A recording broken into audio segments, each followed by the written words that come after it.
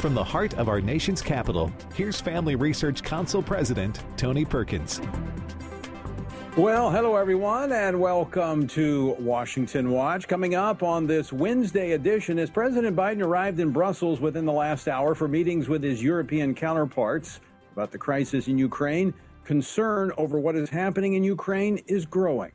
The devastation and suffering in Mariupol and Kharkiv raise grave fears about the fate of millions of residents of Kyiv and other cities facing intensifying attacks.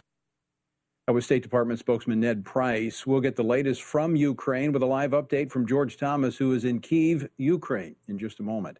And the confirmation hearing of President Biden's Supreme Court nominee, Ketanji Brown Jackson, is scheduled to wrap up later this evening in the Senate Judiciary Committee. What we've heard so far, has been quite revealing. Can you provide a definition for the word woman? Can I provide a definition? Mm-hmm. No. Yeah. I can't. You can't? Not in this context. So I'm not a biologist.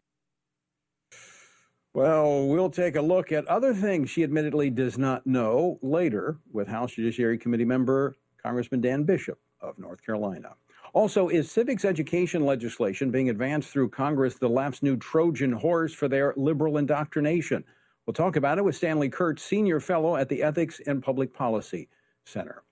And a state of emergency in Miami Beach. We can't endure this anymore. We just simply can't. This isn't your father's or mother's spring break. This is something wholly different. That was Miami Beach Mayor Dan Gilbert. The unprovoked violence in Miami Beach over the weekend reflects what is happening around the country, as homicide rates have increased significantly in the last 2 years, and some cities are setting records already in 2022. What's behind the growing violence and the lawlessness in America? We're going to talk about it on today's Washington Watch. Jason Johnson, former Deputy Police Commissioner for Baltimore and President of the Law Enforcement Legal Fund, joins us later here on Washington Watch. The website, TonyPerkins.com. Our verse for today, coming from Stand on the Word, our 2-year journey through the Bible, is found in Numbers chapter 20. It's verse 22 today. The Lord said to Moses and Aaron, because you did not believe in me to uphold me as holy in the eyes of the people of Israel, therefore you shall not bring this assembly into the land that I have given them. Moses, because he did not believe and honor God, was not able to enter the promised land. And the Lord explained why. Our trust in and obedience to him communicates our reverence for him to a watching world, which matters to God. To join us in this 2-year Bible reading plan, go to frc.org/Bible. Well, earlier today, U.S. Secretary of State Antony Blinken announced in a statement that the U.S. government assesses that members of Russia's forces have committed war crimes in Ukraine. The announcement comes as Russia's brutal attacks on the Ukrainian cities of Mariupol and Kharkiv are raising concerns for other cities and millions there. Joining us now to talk about the latest developments in Ukraine is George Thomas, senior international correspondent at CBN News, who is reporting live from Kyiv, Ukraine. George, welcome back to the program. Hey, Tony, thank you so much for having me back on the show. Always a pleasure, sir. So give us the latest of what's happening on the ground there in Ukraine. Yeah, so this is the second week that we have had a 35-hour curfew. It started on Monday, ended on Wednesday morning at 7 a.m. And they had one of these, Tony, last week. And in that 35-hour period, the Ukrainians managed to push the Russians further back away from the from the Ukrainian capital. They did the same again this second time around, using the curfew, getting everybody off the streets. And so they went after Russian forces in Bucha, as well as Irpin and Homostel and Gomel, as well as to the east near the Brovary area, and then also further down south to Kherson. Kherson is the only city that the Russians have 28 days into their invasion that they've managed to capture. Well, the Ukrainians have gone on the offensive, clearly, in all three of these areas. And in fact, there is reporting that in the northwest quadrant of Kyiv, about 30 kilometers from where I am,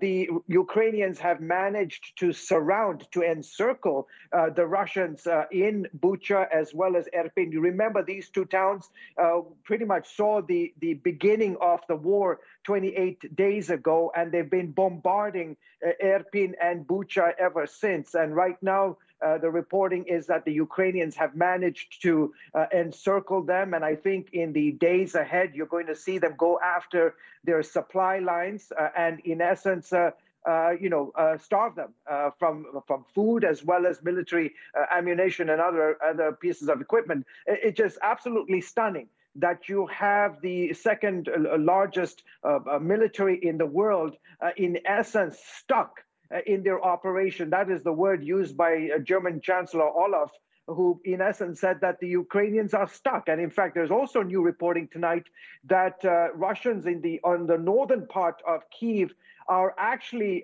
Tony, beginning to create defensive positions. They're defending themselves, their positions, as opposed to moving forward, as we have seen over the last 28 days, attempts to move forward. George, NATO estimated earlier today that somewhere between 7,000 and 15,000 Russian soldiers have been killed in these 4 weeks of battling in Ukraine. Now, to put that in perspective, Russia lost 15,000 men in Afghanistan over a 10-year period. What are you seeing and hearing there on the ground? Yeah, very much the same. In fact, the Ukrainians put that number close to about 16,000 dead. Now, we're not quite sure specifically if they're including dead and injured, wounded rather. But it's interesting, a pro-Kremlin tabloid about 48 hours ago, I don't know, by accident, they leaked information showing that the Russians had indeed lost about 10,000 of their forces, and about 16,000 have been injured, which is just absolutely stunning, really is. And in fact, they've also lost 5 to 6 top generals in the process. And part of the reason is that these soldiers are just not prepared. They are not prepared, and so the Russian the military strategists are in essence forced to put their commanding officers at the tip of the spear, in essence, as opposed to commanding and directing, giving orders from the back. And so they're going into the battle being the tip of the spear, and in the process getting killed in action. The reporting is that 5 to 6 of their top generals have died. There is also reporting that the Russians are, because of this mass casualty, they're beginning to move more troops into the theater. And then there is also concern that Belarus, Ukraine's neighbor to the north, could potentially get involved in the conflict, perhaps send 3 waves of soldiers, each wave containing close to about 5,000 troops that would come and reinforce the Russians on the north of Kyiv, as well as perhaps go to the western part of the country, putting Lviv potentially in the crosshairs. George Thomas, you mentioned that this desperation. I mean, clearly, all of the military experts are saying Russia did not expect this level of resistance from the Ukrainians. But as desperation sets in, not only are you going to see more military people pulled in on the ground, but there's concern now about the use of chemical weapons and even possibly the use of nuclear weapons. What are you hearing there in Ukraine? Yeah, I mean, look, this is the playbook. I say this all the time. This is the playbook of the Russians. We've seen it when they did it in Syria. We saw it in Chechnya. We saw it in Georgia, and we saw it in 2014 in the eastern part of the country. They escalate in order to try to de-escalate, and in the process get Zelensky and others to the negotiating table. Clearly, look, when you are the attacker, and you are not making the sort of military progress and fulfilling the operations of your commanding general in 28 days, there is a sense of frustration that is clearly happening. You can see it between the deaths to the attrition rates, to those who are just abandoning their trucks, abandoning their military equipment, hardware, their ammunition, and walking off the battlefield. All of that the concern is that, and we've seen it in the last 2 weeks, and I have reported from the scenes of high-rise 15-story apartment complexes completely destroyed, innocent civilians. There's no military operations taking place in these areas. These are the signs of a desperate tactician who, in essence, is deciding that they're going to instill fear by going after civilian targets in a way to suppress them in the process. There is some concern that the Russians are positioning their assets within missile as well as artillery fire of key cities like Kyiv, Mariupol, Kharkiv, Donetsk, and so forth. And there is talk now, the Department of Defense is in serious consultation with NATO allies to provide the Ukrainians long-range surface-to-air capabilities that would allow them to intercept some of these longer missiles, artillery that the Russians have. George, any feedback there on the ground in Ukraine coming from the announcement today by the Biden administration that their assessment is that there are individuals from the Russian military that is engaged in war crimes? I mean, if you look at the definition of what the ICC, the International Criminal Court, defines as war crimes, we have seen that in the last 28 days. I mean, look, I've been, Tony, to several of these locations, and you can clearly tell that there is absolutely no evidence that the Ukrainians were using a mall. I was at a mall, a big mall on the northwest quadrant of Kyiv earlier this week, the Retroville Mall. There was no evidence that the Ukrainians were using it as for human shields. Look, I've reported from Gaza during the Israeli-Gaza war, and I remember being in downtown Gaza, and my hotel was filled with journalists. And at the bottom of our hotel, Hamas was using our hotel, the lobby, the underground parking lot, to launch missiles into Israel. We were human shields. There is no evidence that the Ukrainians are using civilians to hide behind in order to launch their attacks against the Russians. So, there are professional investigators who do this for a living. They are going meticulously from every single city, town, village where Russians have launched their attacks, and they're documenting it for the purposes of bringing this to the International Criminal Court. Mm-hmm. And the evidence from Boris Johnson to the President of the United States to other world leaders who have said that what Russia is doing is tantamount to war crimes. George Thomas, I want to thank you for staying up late. I know it's late there in Ukraine. Very quickly, 20 seconds left. How can Christians here in America be praying for our brothers and sisters in Ukraine? Hey, Tony, I have seen some remarkable, heroic acts of valor by Christians who are, they're busy driving, going into these dangerous hotspots, these dangerous places like Irpin, Bucha, Chernihiv, Mariupol, risking their lives to get people out. And then the churches have mobilized across the country, providing their churches being refuge for those who are transitioning to the West. Incredible. Be encouraged. The Church of Jesus Christ today in Ukraine is blossoming in the midst of war. They are being the hands and feet of Jesus. And I see it all around the world, whether it's Afghanistan, Syria, Iraq, whenever there's conflict, the church always rises to the occasion to be the hands and feet of Jesus.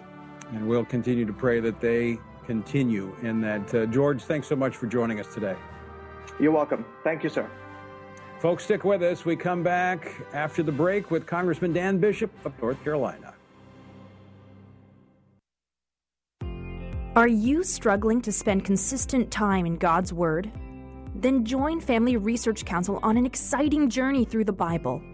FRC's 2-year Bible reading plan helps you to approach daily Bible reading with an intentional focus of diving deeper into the nature of God and how His Word speaks into cultural issues.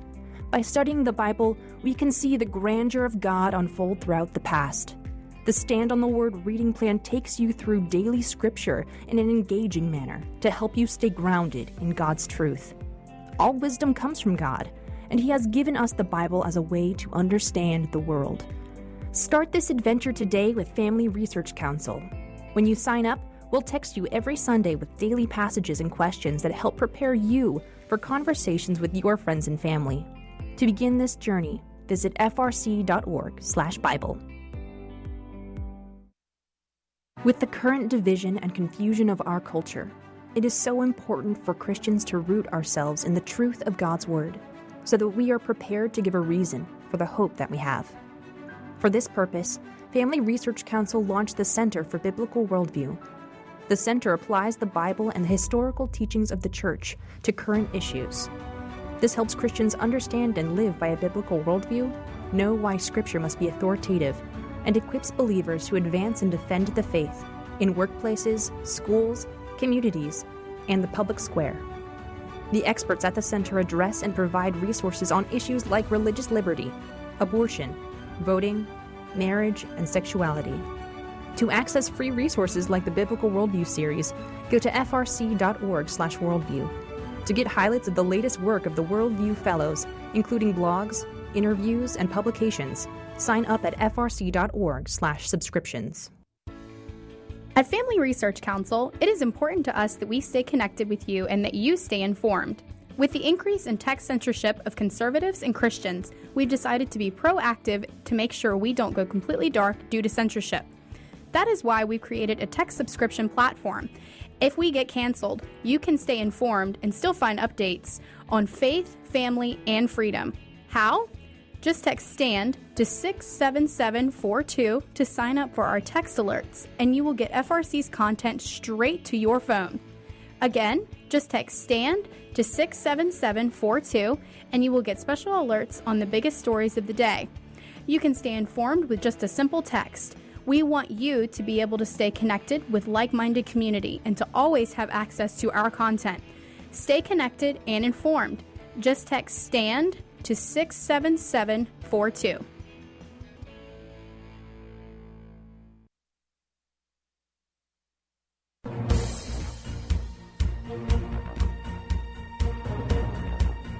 Welcome back to Washington Watch. I'm Tony Perkins, your host. The website is tonyperkins.com. Supreme Court nominee Ketanji Brown Jackson began the third day of her confirmation hearings today by finishing the first round of questioning that began yesterday before going to a second round of questioning, with all 22 members of the Senate Judiciary Committee given 20 minutes to question the judge. Now, there were some interesting questions and answers.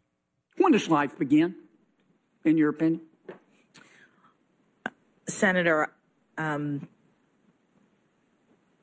I don't know. Ma'am? I don't know. Joining me now to give his analysis of the hearings so far is Congressman Dan Bishop, who is a member of the House Judiciary Committee. He's also a member of the Homeland Security Committee. He represents the 9th Congressional District of North Carolina. Congressman Bishop, welcome back to the program. Thank you, Tony. I'm so glad to be back with you. Well, there's a few things we've found out so far that the nominee does not know. Doesn't know when life begins. And let me play a clip from Senator Marsha Blackburn asked a pretty straightforward question. Play clip number 2, please. Can you provide a definition for the word woman? Can I provide a definition? Mm-hmm. No. Yeah. I can't. You can't? Not in this context. So I'm not a biologist. So, Congressman Bishop, what do you make of that? Wow, Tony, I've seen enough. Really, how many questions do you need answered like that? There was also the interaction with Senator Cotton over her great empathy for child sexual predators. People spreading pornographic poison of the most gross kind on the internet. She seems to have sympathy for that kind of person.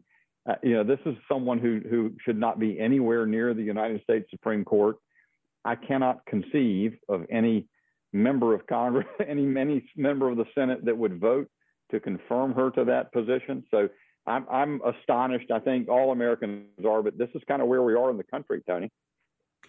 And it is alarming. And just so there was fairness here, Senator Cruz gave her a second bite at the apple, so to speak, on this issue of can you define a woman, which is, quite frankly, to me, pretty easy. Play clip number 5. you told her that you couldn't define what a woman is, that you were not a biologist, which I think you're the only Supreme Court nominee in history who's been unable to answer the question, what is a woman? This is pretty basic. If you can't define woman, and I guess I could say, she doesn't want to answer the question on when does life begin. She could put out some answer, but she didn't say anything on that. Where's our legal system gone to if we can't have judges that can define what a woman is? It is where the woke left wants to take our judicial system, Tony. It's, in fact, the advertisement before your program began for FRC, makes the point that there's the very essence, the very existence of truth is what is under attack in the postmodernist, cultural Marxist kind of system that the left is currently pursuing. And she's an exponent of that. She's an articulator or she holds those views. And it just shows how extreme it is. You can't, as you say, perhaps you would say it would be inappropriate for me to articulate a view on the factual question of when life begins, because that question may come before the United States Supreme Court at some point. But if there's is there no fact which is self-evident anymore? We always had in the law, as I practiced it, the notion of judicial notice. The court could take notice, didn't have to have evidence and try to prove a fact that everyone knows, that is commonly accepted. And if you can't say what a woman is, and indeed with the transgender ideology gripping the left and trying to be, which they intend to force on everyone else in the nation, they can't say what a woman is.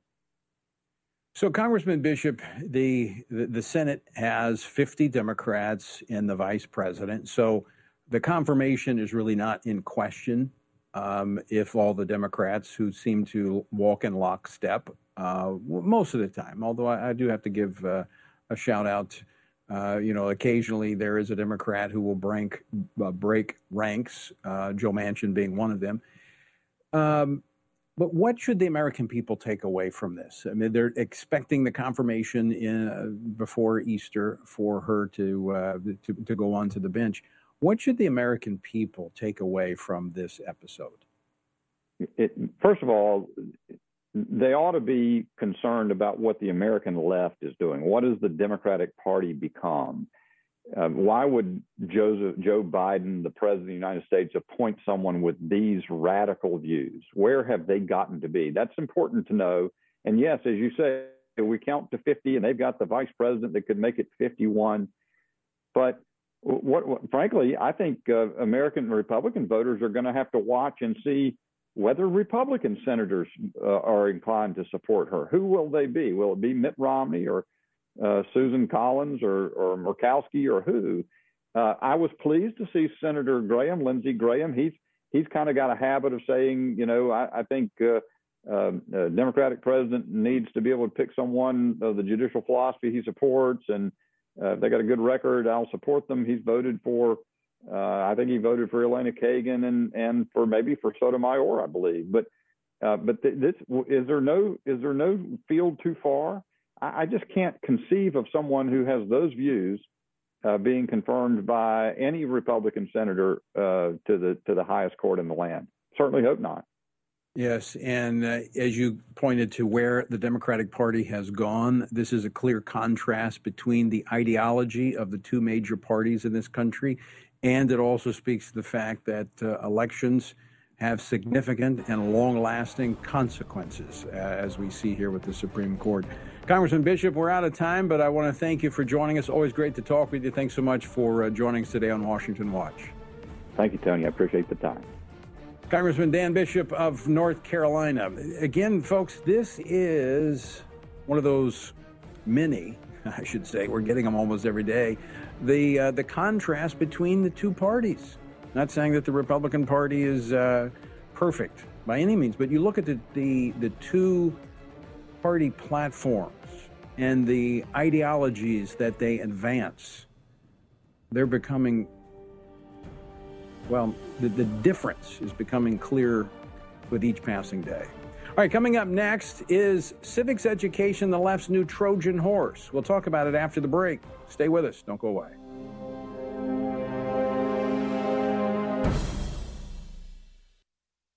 What is religious liberty and why should you care about it? Simply put, religious liberty is the freedom to choose your religious beliefs and to live according to those beliefs.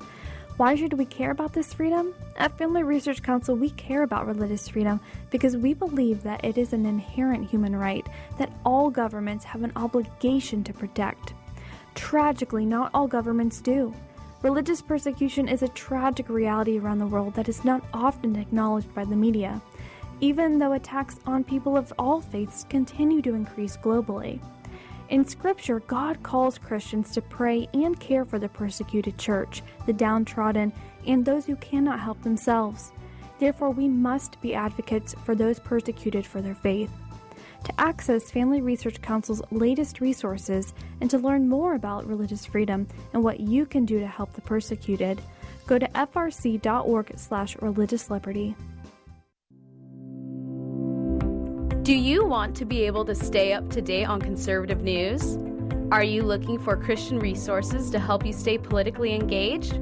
Then download Family Research Council's Stand Firm app. With all of our content available at your fingertips, you will conveniently be able to stay up to date throughout your busy day. The Stand Firm app will give you access to a variety of resources, such as our most recent episodes of Washington Watch with Tony Perkins, tweets and other social media posts, and our latest blogs, updates, and publications. Additionally, you will have the opportunity to take action and make your voice heard by contacting your elected officials on the issues that most concern you. Visit the App Store on your smartphone or mobile device and search Stand Firm to download Family Research Council's official Stand Firm app.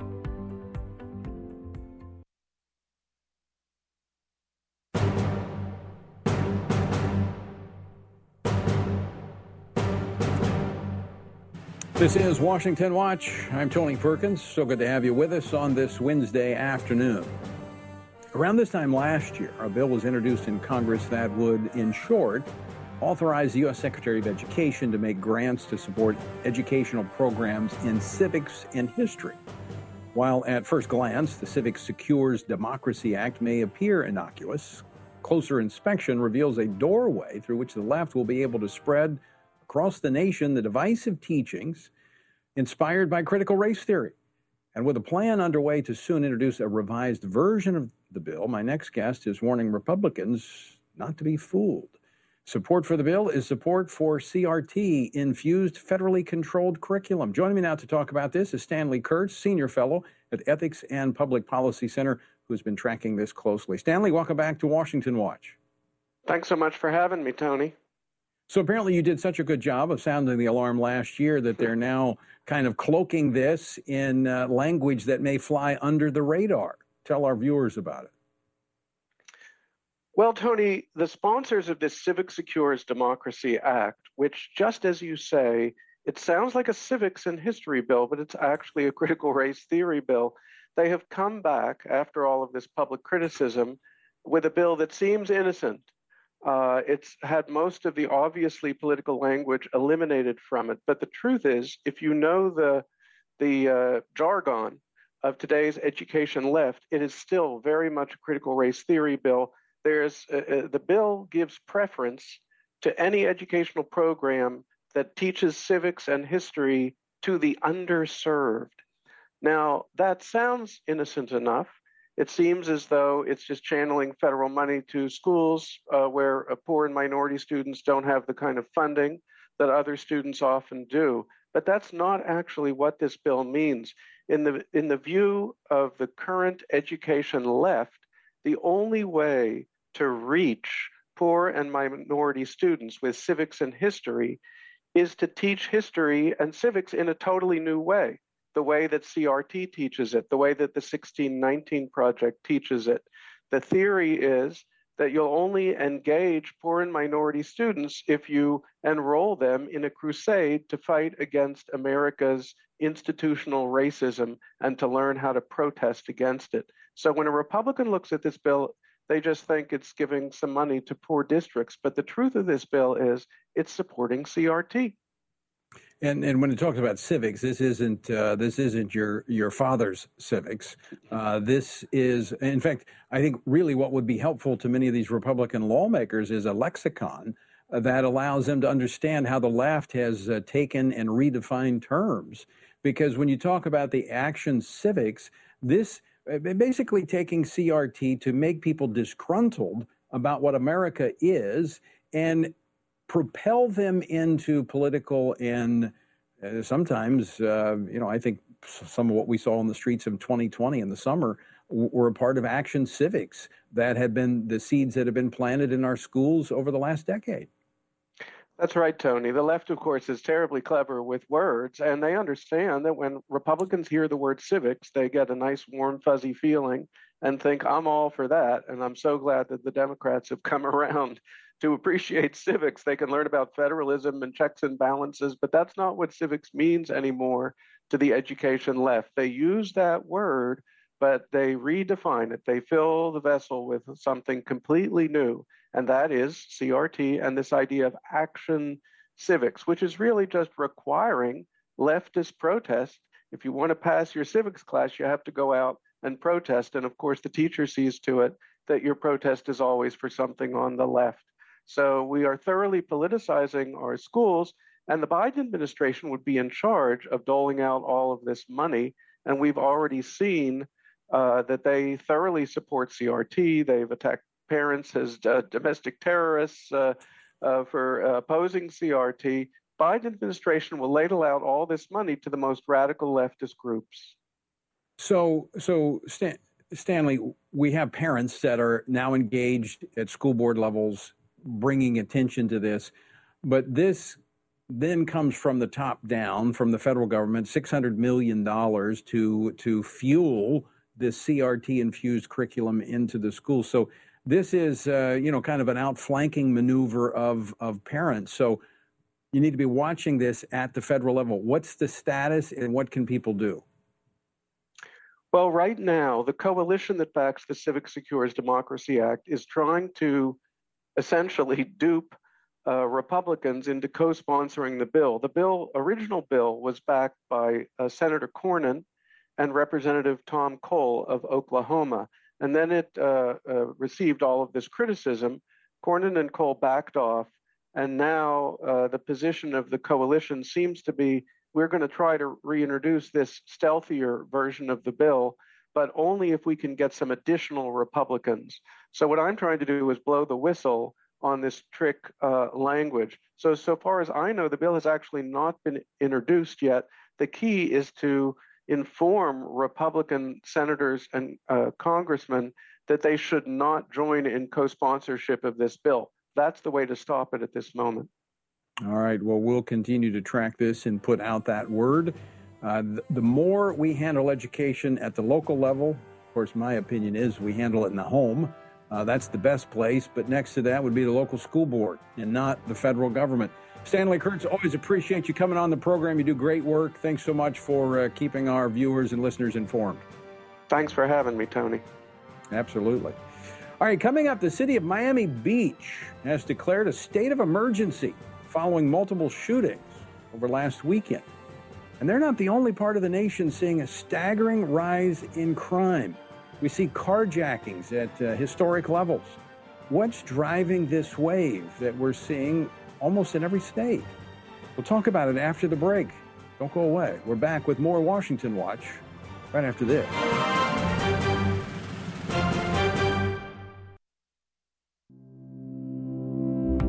Do you want to be able to stay up to date on conservative news? Are you looking for Christian resources to help you stay politically engaged? Then download Family Research Council's Stand Firm app. With all of our content available at your fingertips, you will conveniently be able to stay up to date throughout your busy day. The Stand Firm app will give you access to a variety of resources, such as our most recent episodes of Washington Watch with Tony Perkins, tweets and other social media posts, and our latest blogs, updates, and publications. Additionally, you will have the opportunity to take action and make your voice heard by contacting your elected officials on the issues that most concern you. Visit the App Store on your smartphone or mobile device and search Stand Firm to download Family Research Council's official Stand Firm app. What is religious liberty and why should you care about it?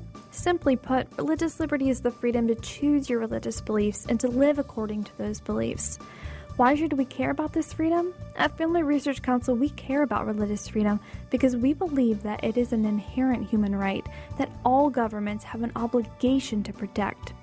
Tragically, not all governments do.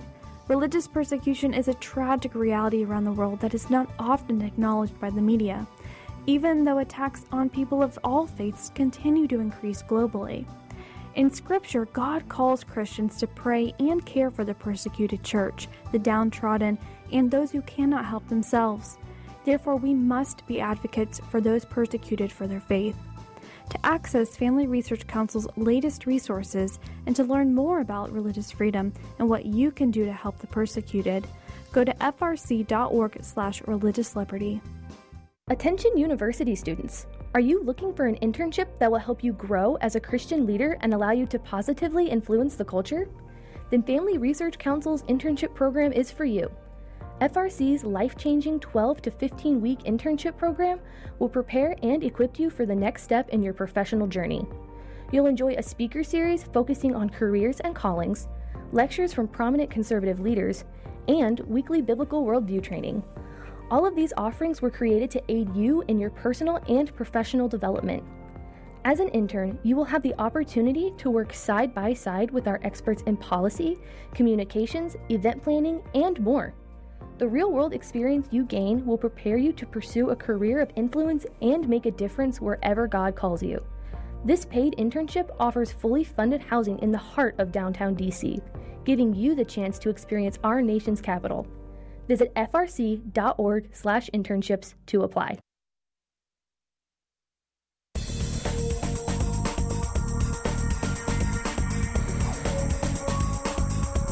I'm Tony Perkins, and you are listening to Washington Watch, the website, TonyPerkins.com. All right, it wasn't a police shooting that inspired the meltdown, the chaos.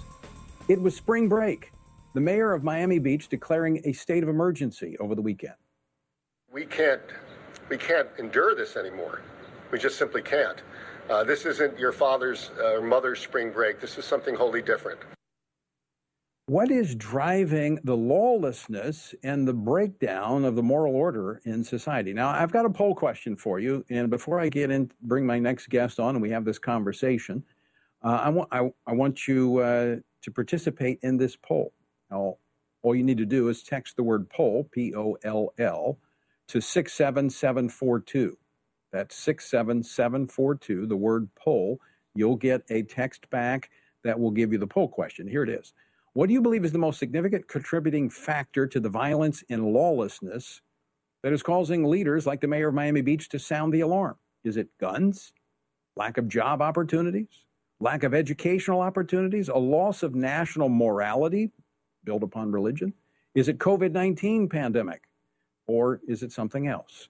Text the word poll to 67742 and let me know what you think. Joining me now to discuss this is Jason Johnson, who served as a law enforcement officer and executive for more than 20 years before joining the Law Enforcement Legal Defense Fund as its president. Jason, welcome back to Washington Watch.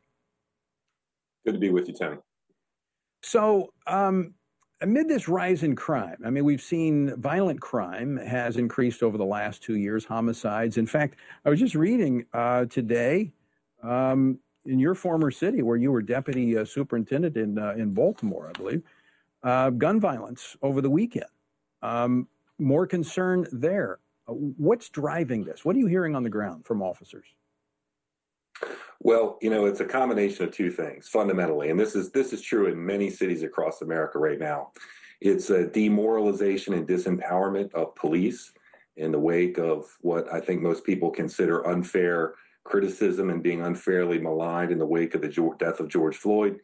But also it's equally important is the election of social justice-oriented prosecutors in so many cities, including Baltimore, but also in Manhattan and in Los Angeles and Austin and Chicago and in many, many other cities that are averse to prosecuting criminals. And therefore, there's an atmosphere of permissiveness and lawlessness that there won't be any consequences or accountability. And that's really the basis upon which this crisis we're in is fixed.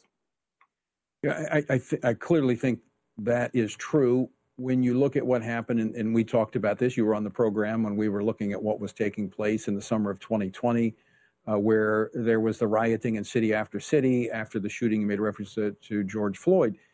But here in Miami Beach, there was no shooting by a police officer. There was nothing to spark outrage. It's just this meltdown of civility and moral order, where there were shootings periodically over the weekend, disregard for law enforcement. It's clearly being fed, as you said, by this disregard for law enforcement and permissive prosecutors. But there seems to be even more here. And I think we're at a tipping point that could be very dangerous for society as a whole. Well, I certainly agree, Tony. I think it's become part of the culture. It's not. It does not require any controversial police-involved incident to precipitate this kind of lawlessness. I think there's an understanding that police will be inclined to underreact because of the political environment, that the risk of an arrest, the risk of certainly of incarceration is low for all the reasons that I stated. And it's built into the culture at this point. It's extraordinarily difficult now for law enforcement to come in and do a reestablish order.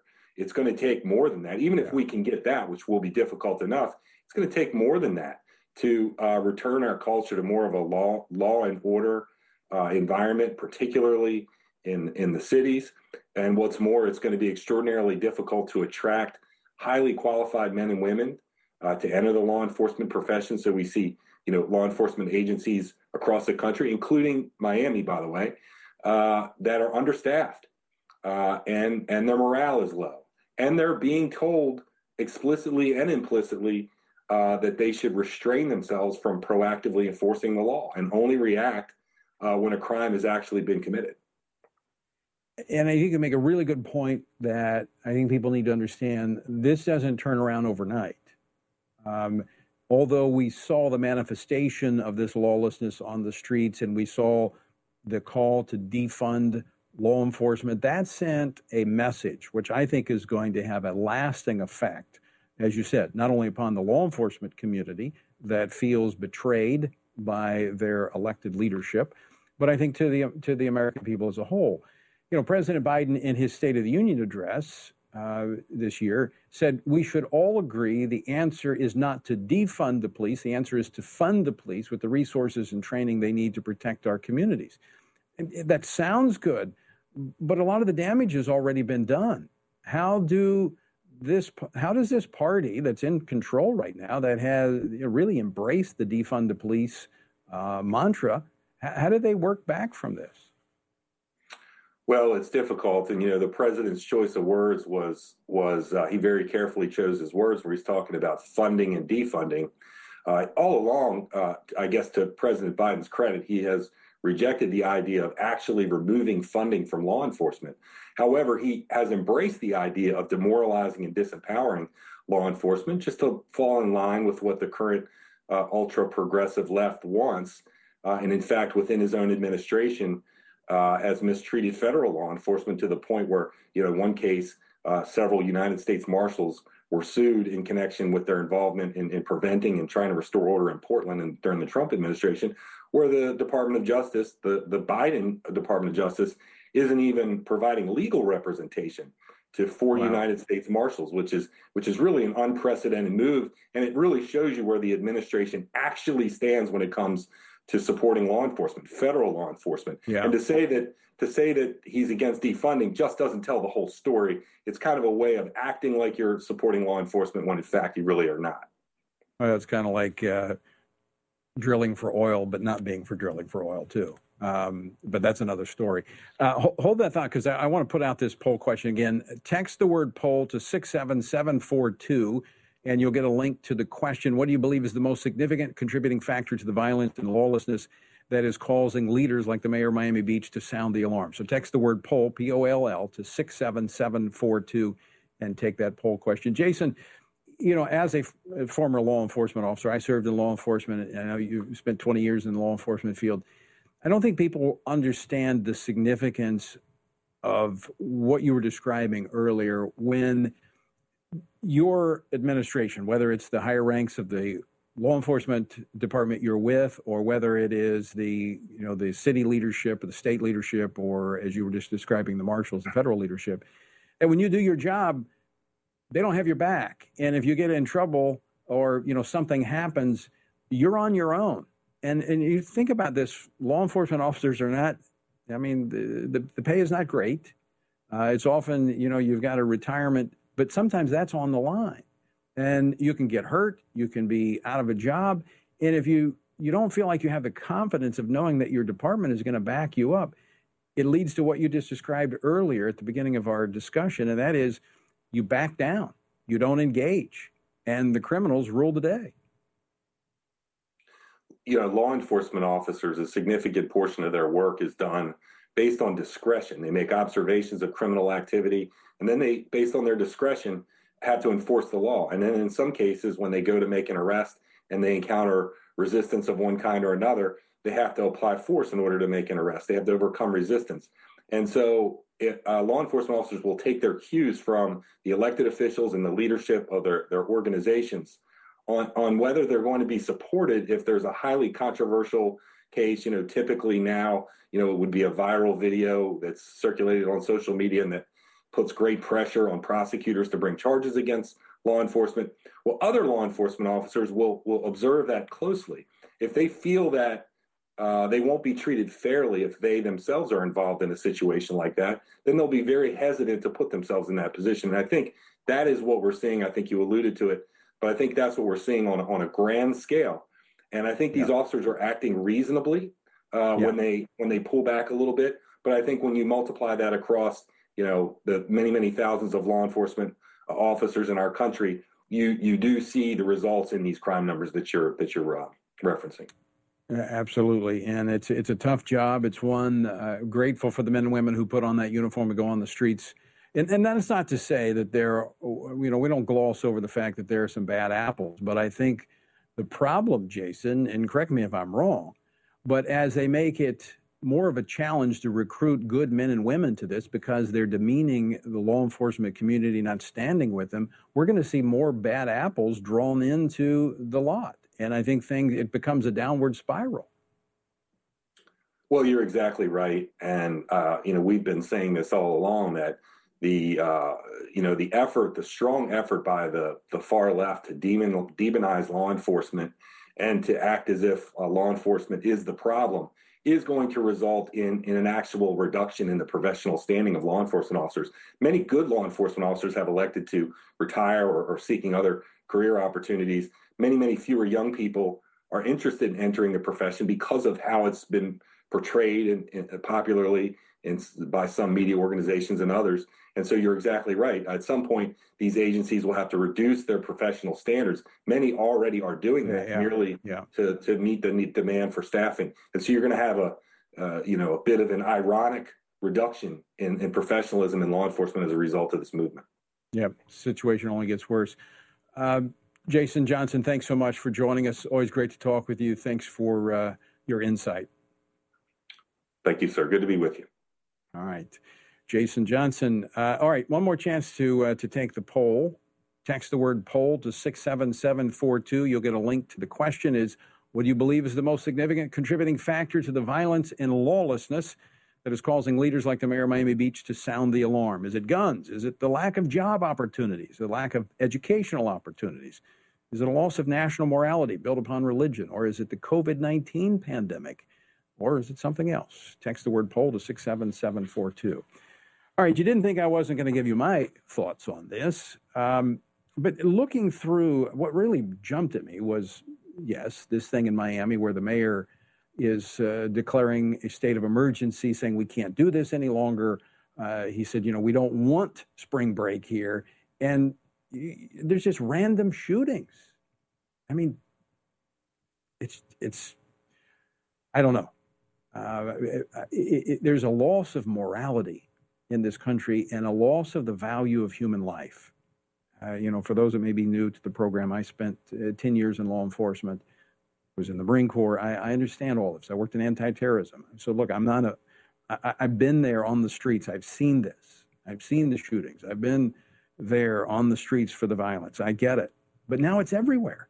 I mean, one of the things that in Washington, D.C. that's been happening are carjackings, record numbers of carjackings that are taking place. But here's what is startling about this, is that it is 14-year-olds, 12-year-olds, and even 11-year-olds have been charged with carjacking, armed carjacking. In fact, shooting people and killing them. What's behind this? Some say, well, they were boxed up for 2 years during the pandemic, and they just seen desperation. Their families lost jobs. I get all that, and certainly that's a factor. But I'm going to bring it back to what I believe is really driving this, and that is we have lost our way as a nation. We have lost our moral compass. And we've done so because we've pushed God and morality out of the public square. Our schools don't have it anymore. We can't allow God into the schools. 10 Commandments, gone. Prayer, gone. Bible, gone. It's been gone for years. But now even the morality that's connected to that is not allowed.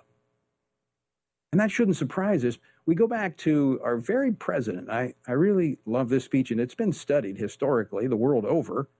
Not so much today, but George Washington's farewell address to the nation, where he says, of all of the dispositions and habits which lead to political prosperity, religion and morality are indispensable supports. In vain would that man claim the tribute of patriotism who should labor to subvert these great pillars of human happiness, these firmest props of the duties of men and citizens. And he goes on to warn, don't think that you can have morality without religion. And that's where we are today in America.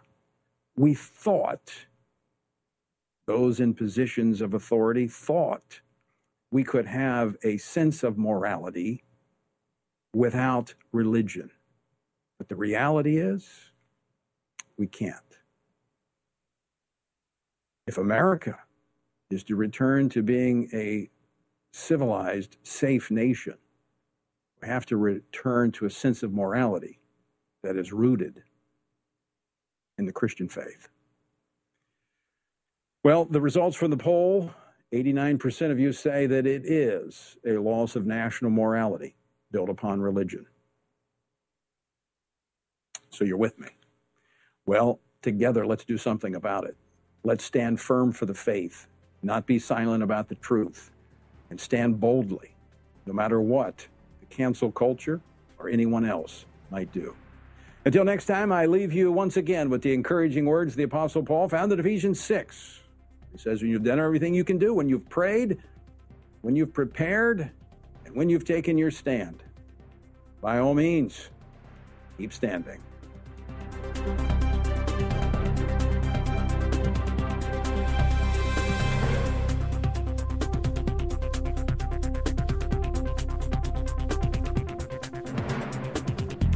Washington Watch with Tony Perkins is brought to you by Family Research Council and is entirely listener-supported.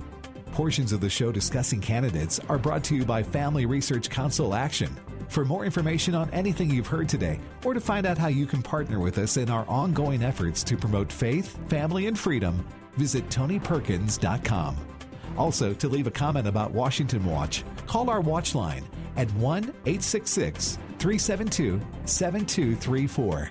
That's 1-866-372-7234.